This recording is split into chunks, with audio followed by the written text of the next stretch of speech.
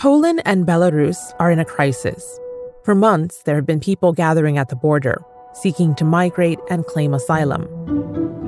Now, the crisis is engulfing the EU.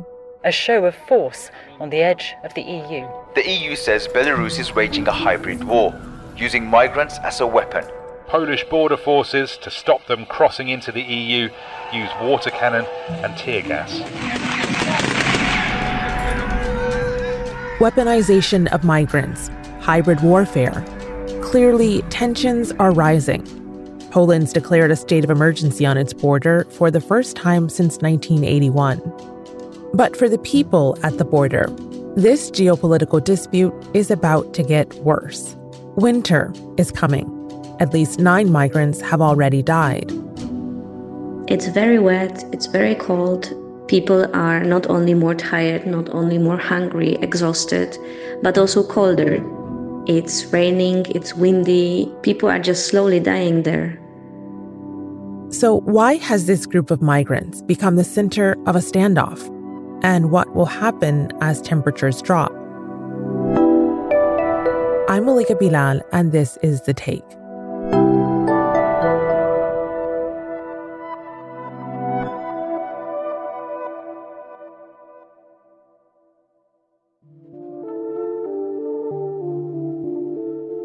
My name is Anna Albot. I work for Minority Rights Group International. I'm working together with activists on the Polish-Belarusian border. Anna sent us voice notes from near the Polish side of the border, where she's on alert to help migrants who make the crossing and are fighting shortages on almost every front. They don't have food, they don't have water. Their telephones and power banks stop to work, so they don't have contact with their families. What we as activists are trying to do is something that big humanitarian organizations should be doing. Whenever we get a call from somebody in the forest, we get warm food, we get water, power banks, telephones, jackets, hats, gloves, and we bring them to the people. Among the migrants are people like 25-year-old Aryan from the Kurdish region of Iraq.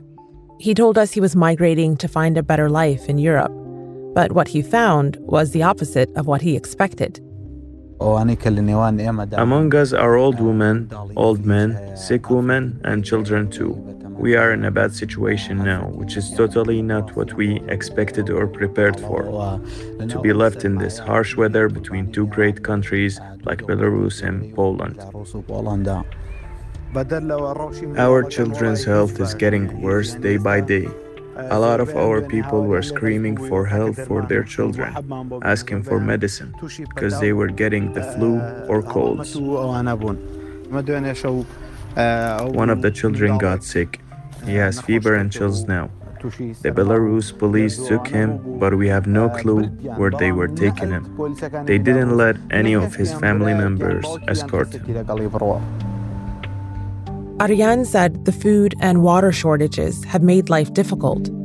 None of the countries allowed us to enter their borders to bring food and supplies for the others, even though we tried a lot and asked them if it's just 2 people to get the whole supply for the others, and yet they didn't accept it. To understand the situation that led people like Aryan to the border in the first place, I spoke to Belarusian journalist Hanna Lubakova. She's in exile from Belarus following a crackdown by President Alexander Lukashenko. That happened after his disputed re-election in 2020. I'm a journalist and I'm a non-resident fellow at the Atlantic Council. So how were people getting to Belarus in the first place? What do we know about what's happening and how people are ending up on the border? So there are several tourism state-owned agencies in Belarus that started selling these visa packages for people in the Middle East to go to Belarus and go to the border with the EU, offering basically a fast track to go to the West. And many people believed in those promises. They paid thousands of dollars to get these packages. They flew to Belarus, to Minsk, from Iraq, from Syria, from Afghanistan, from Turkey, from other countries in the Middle East. And from there, they would take taxis or buses and go to the border. And in many cases, they crossed the border successfully. So the whole migration crisis started late spring, early summer, and it basically continued throughout the summer, throughout all these months. Poland alone says it has recorded some 30,000 attempts to cross the border, compared to last year when there were just 120. And they're basically now being kept between the two fires. Belarusian border guards who are armed, not allowing them back to Minsk or other cities, and Polish border guards are not allowing them in Poland. These tour packages, where did this idea come from to offer packages to expedite the migration to Europe? This is Lukashenko's idea to escalate the situation, to destabilize the West, to destabilize Poland and Lithuania. So he came up with this idea in May, at least. That's when this contract between one of those companies called Centro Kurort and another company from the Middle East. And basically, their idea was to develop cooperation between Middle Eastern countries and Belarus. And from that time, migrants kept coming from Syria and so on. There are dozens of Facebook forums allegedly created by Belarusian internet trolls offering detailed instructions on how to make the journey and who to pay. So they flew with Syrian Airlines or Iraqi Airlines or Belavia, which is a Belarusian state monopolist airline company. And again, these were thousands of people. President Lukashenko denies that the migrations were organized by Belarus. Here he is on Monday. We are ready to put everyone on planes which will take them back home. But these people, I must say, are very stubborn. No one wants to return. As for the airlines, at least 3 have limited sales of tickets from some Middle Eastern countries to Belarus. Turkey has announced that it will halt flights for citizens from countries including Syria, Yemen and Iraq from travelling to Belarus. So did Tramwings from Syria. Others will follow. And at least one country, Iraq, says it will start voluntarily repatriating its citizens this week.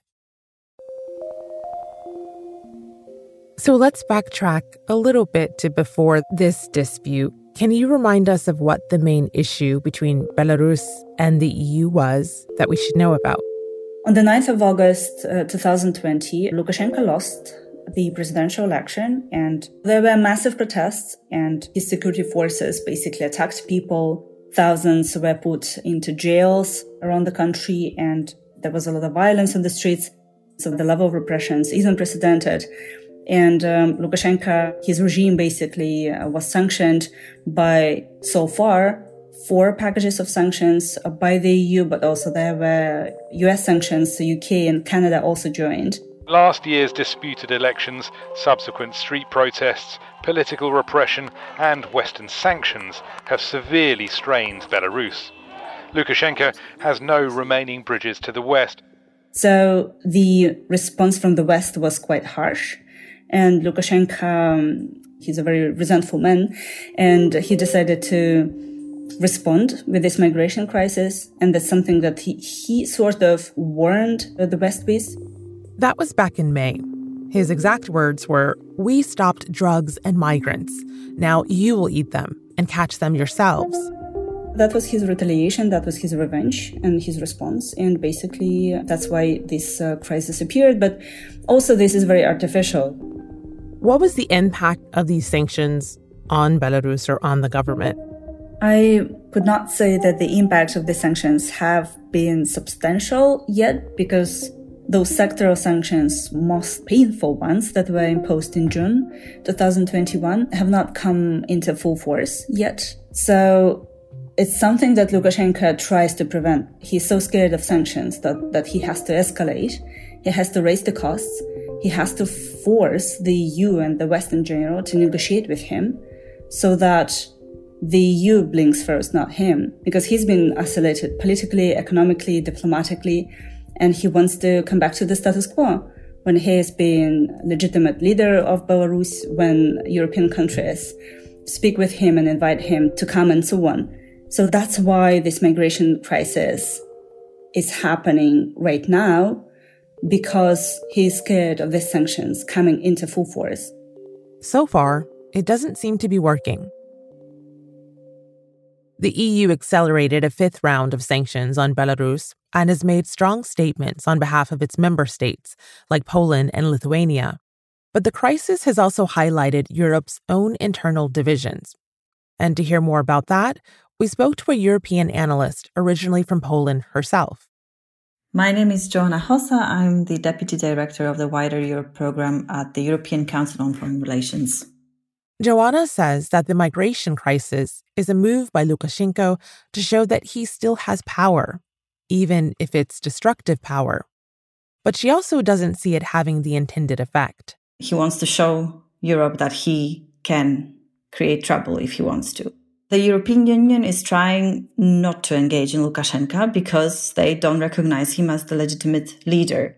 Discussing the issue with basically a blackmailer would not lead anywhere. But another thing the crisis has done is highlight a controversial response by Poland, sending the people at the border back to Belarus. Poland's current conservative government was first elected in 2015 on a wave of anti-migrant sentiment across Europe, especially in Eastern Europe. These pushbacks, as they're known, are against international law. But in October, Poland passed a law of its own. Turning now to Poland, politicians there have passed a controversial bill that allows border guards to immediately expel migrants who've crossed the border illegally, even if they are asylum seekers. So this is a law that the Polish government introduced very recently to legalize the pushbacks on the Polish part, even though this is illegal under European law or international law. Basically, Poland, under international law, is obliged to accept these people on the territory and give them the chance to apply for asylum and then consider their asylum claim. This obviously can take many months.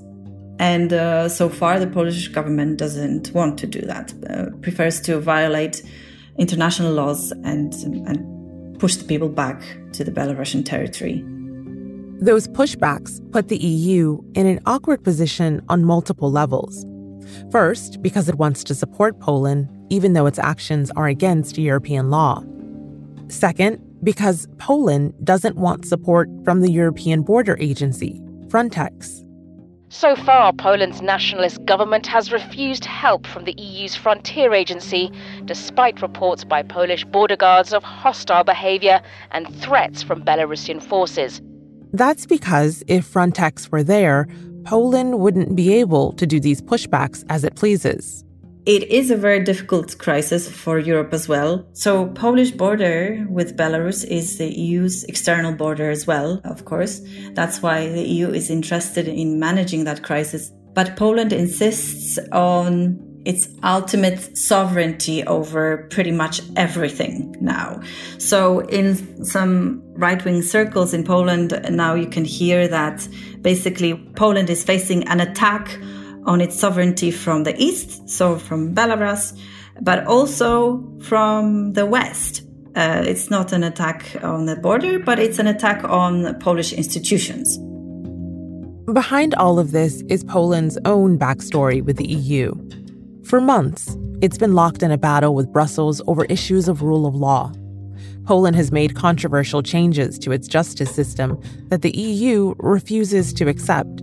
But Poland has said its national laws trump those of the European Union, which makes something like a migration crisis especially thorny.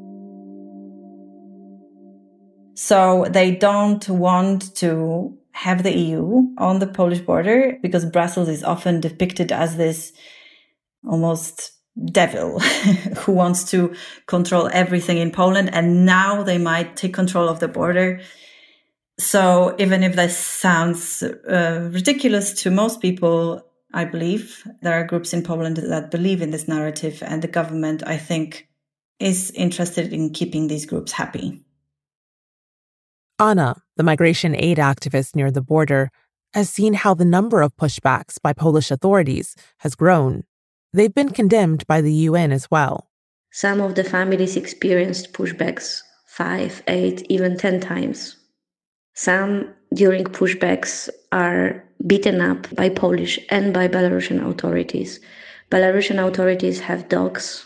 I have seen several dog bites on people's legs.